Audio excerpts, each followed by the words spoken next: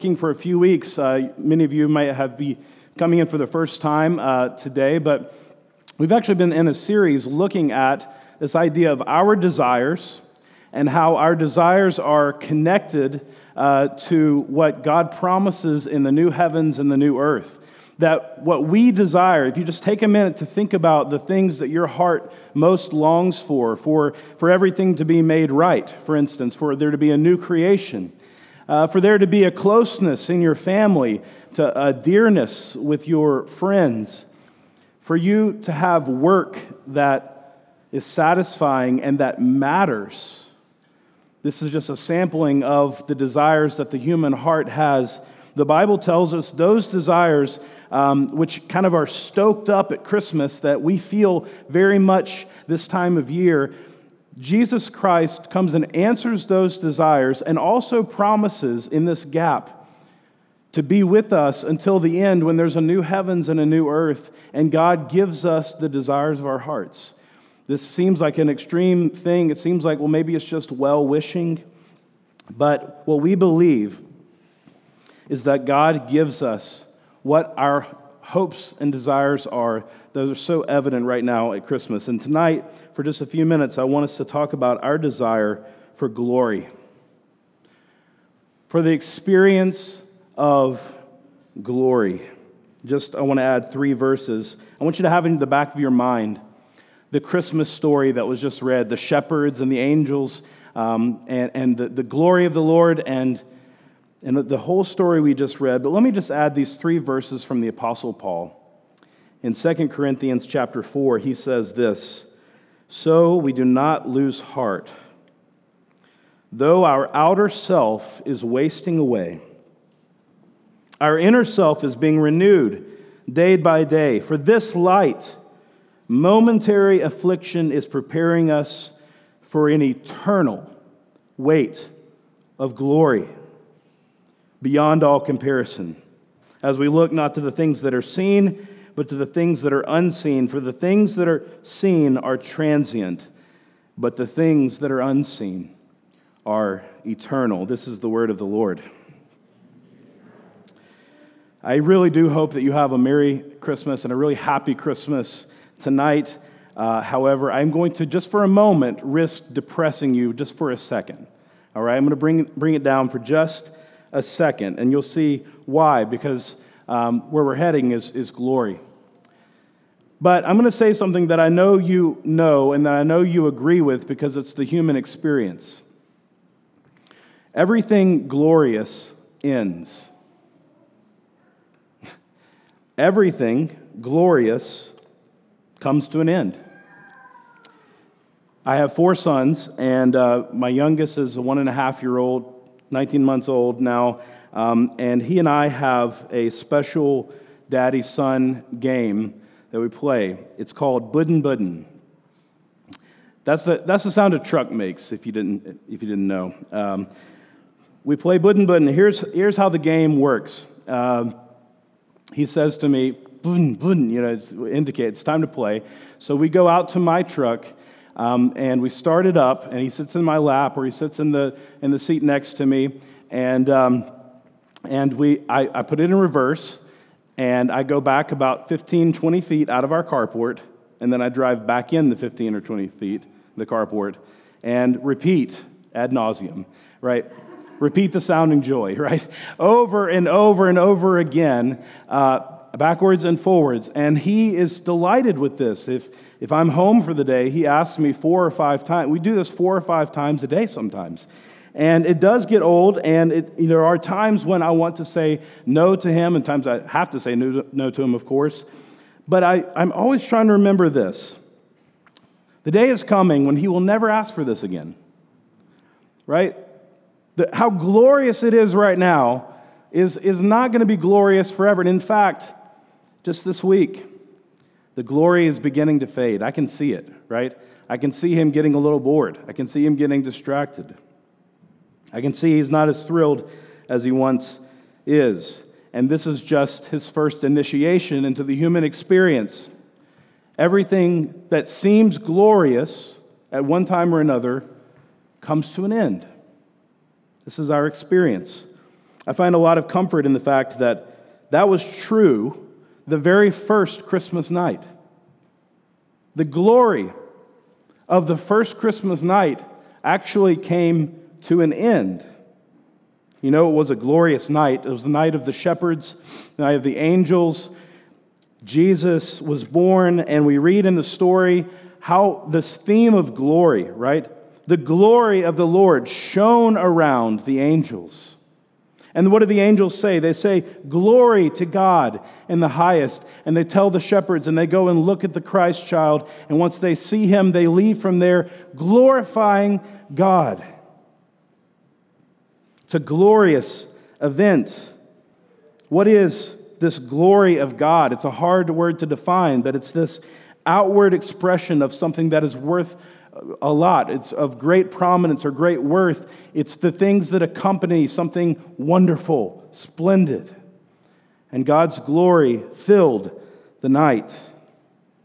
But I wonder if you've noticed, I've been thinking about this week. At the end of the story, there's 4 words here in English in verse 20 that I found myself catching on this year. And the shepherds returned. They returned where? Back to the fields. You know, the thing is, after this glorious Christmas night, the next day, what were the shepherds doing? They were shepherding. And the next day after that, they were shepherding. Everything glorious ends. In a sense, the shepherds were the first ones to pack up the Christmas lights and put the decorations away, because they had experienced the glory of Christmas, and they had to remember that glory. Everything glorious ends. Now, what do we do with that fact? If it's true that everything glorious ends, well, what do we do? Well, there's several options. We can believe that this glorious impulse, this desire for glorious things, is part of our DNA. It's part of our biological urge, our evolutionary design, that it's our drive for things that are glorious makes us pursue things that we would not otherwise pursue as a species or something like that. That's what some have advanced. There's a darker version of this where basically there is no design at all. If you desire something glorious, it's probably the fact that it's a cruel and torturous accident of nature, that we have been programmed for something unrealistic, that we want things we can't have. And Christmas, viewed from that angle, is very dark indeed. These well-wishing cries for peace and joy and peace on earth and all the things that we talk about is just kind of like a well-wishing thought, but that's not what the universe has handed us. Or you can believe what C.S. Lewis came to believe, though he held a previous position that I mentioned before earlier in his life. And what he said is that if I find in myself a desire that in this world cannot be satisfied, the thing that I'm thinking, the logical thing for me, is that I think perhaps I was made for a different world. Perhaps I'm built for something else. Perhaps the desire itself is a pathway to its own fulfillment. And that is what I'm preaching to us tonight. That our desire for glory is a pathway to its own fulfillment, that the glory you long for cannot be experienced now because of certain barriers that will one day be removed. And the glory of Christmas will continue forever. What are these barriers? What are these things that stand in the way? Well, the first one that Paul tells us here is that we lack capacity. We lack capacity. In verse 16 of 2 Corinthians 4, he says, though our outer self is wasting away. Our outer self is wasting away. This is a sad but true reality. The moment that we are born, there's a shelf life initiated. We get older. We experience less and less glory in the body. Less and less is the body the place where we experience the glorious things. And it happens at different rates, but it happens to everyone. One reason that we don't experience unending glory is that our bodies don't have the capacity for it. Our minds grow fuzzy. Our experiences grow dim. Our pleasures decrease. But what if we didn't lack that capacity? The Bible promises that we will have increased capacity for glory in at least two ways. Well, first of all, right now, we have an inner self. Though our outer self is wasting away, our inner self is being renewed day by day. When you feel the glory of the body fading, the glory of the outside experience, the glory of your capacity for glory fading away, remember this. God is not just doing something on the outside of you, He's doing something in you. As David says when he's writing the psalm about his pleasures now, he says, "At your right hand are pleasures forevermore." The joys of God can be had in any bodily condition. Here's how Paul says it in 2 Corinthians 3. "But when one turns to the Lord, the veil is removed. Now the Lord is the Spirit, and where the Spirit of the Lord is, there is freedom. And we all, with unveiled face, beholding the glory of the Lord," present tense, "are being transformed into the same image from one degree of glory to another." This is happening right now if you're in Christ, that though the outside is wasting away, the inside, day by day, is being shaped into the image of Christ, and that is where more and more the glory of life is. But it's not just on the inside. It's not just the inner self. Because if we know the story, that Jesus who's in the manger now will grow up and live a perfect life, and He'll die on our behalf, and He will be raised from the dead, and in His resurrection He will have a new and imperishable body. And the Bible tells us that's exactly what happens to those of us who trust in Jesus. He is the first fruits, but we are the harvest of the resurrection. He has a new body. He gives us a new body, and our bodies will be like His. We don't even know what glory will be like, but we know that we'll be like Him because we will see Him as He is, the Bible says. We will see Him and be transformed into His likeness, and there will never again be a lack of capacity for glory. The second thing we lack is a lack of perspective.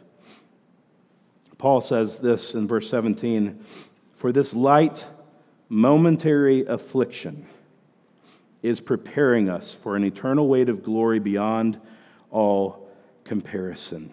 Paul sees his life and his struggles as light and momentary. That's very significant because he was afflicted more than any one of us in this room.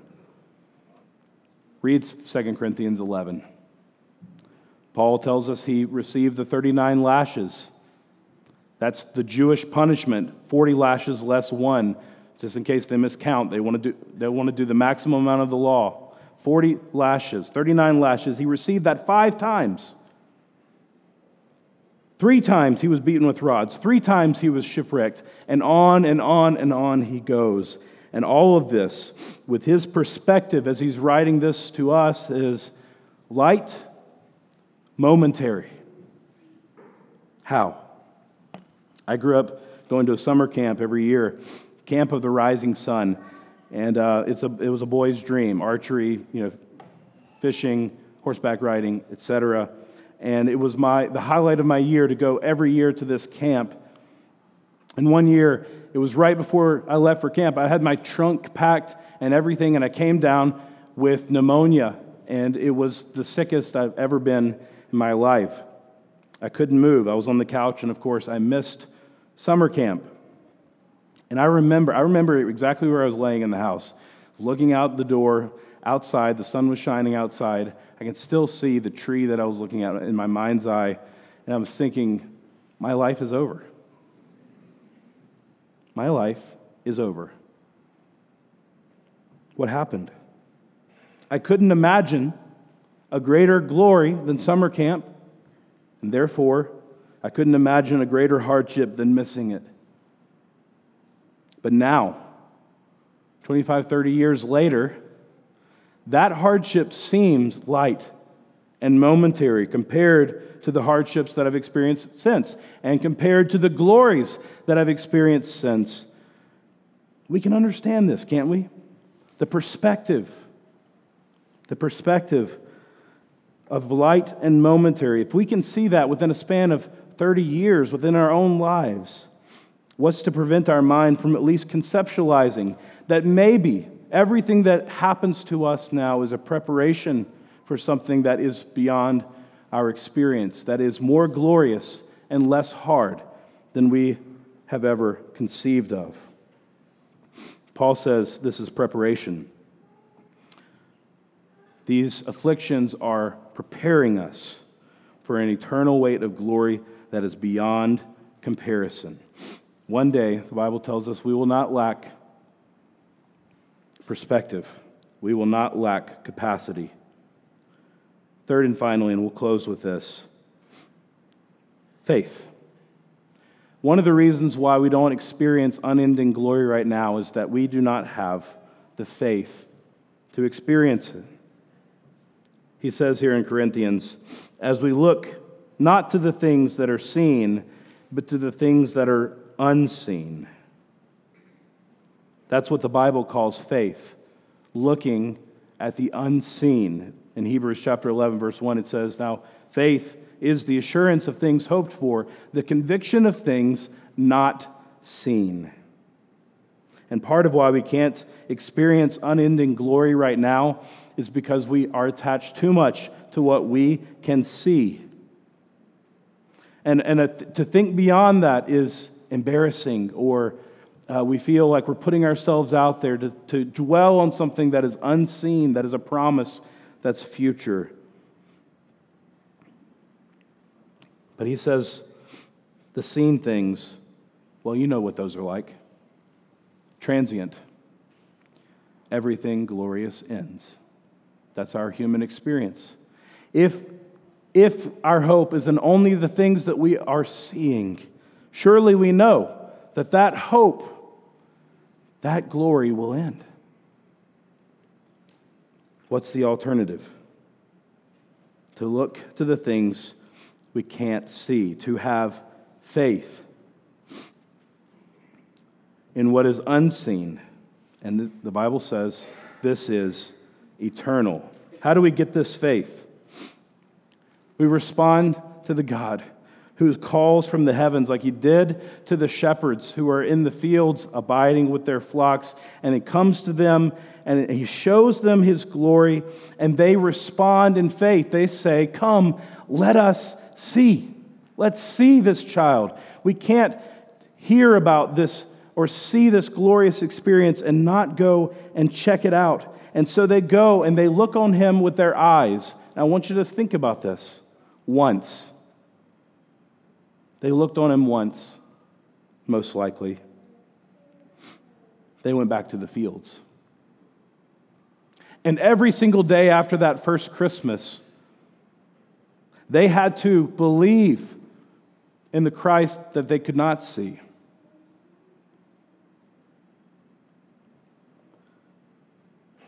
They had to have faith, just like you and me. We're called to come and look. We're invited to come and look at this Christ child, not with our physical eyes, but with the eyes of faith.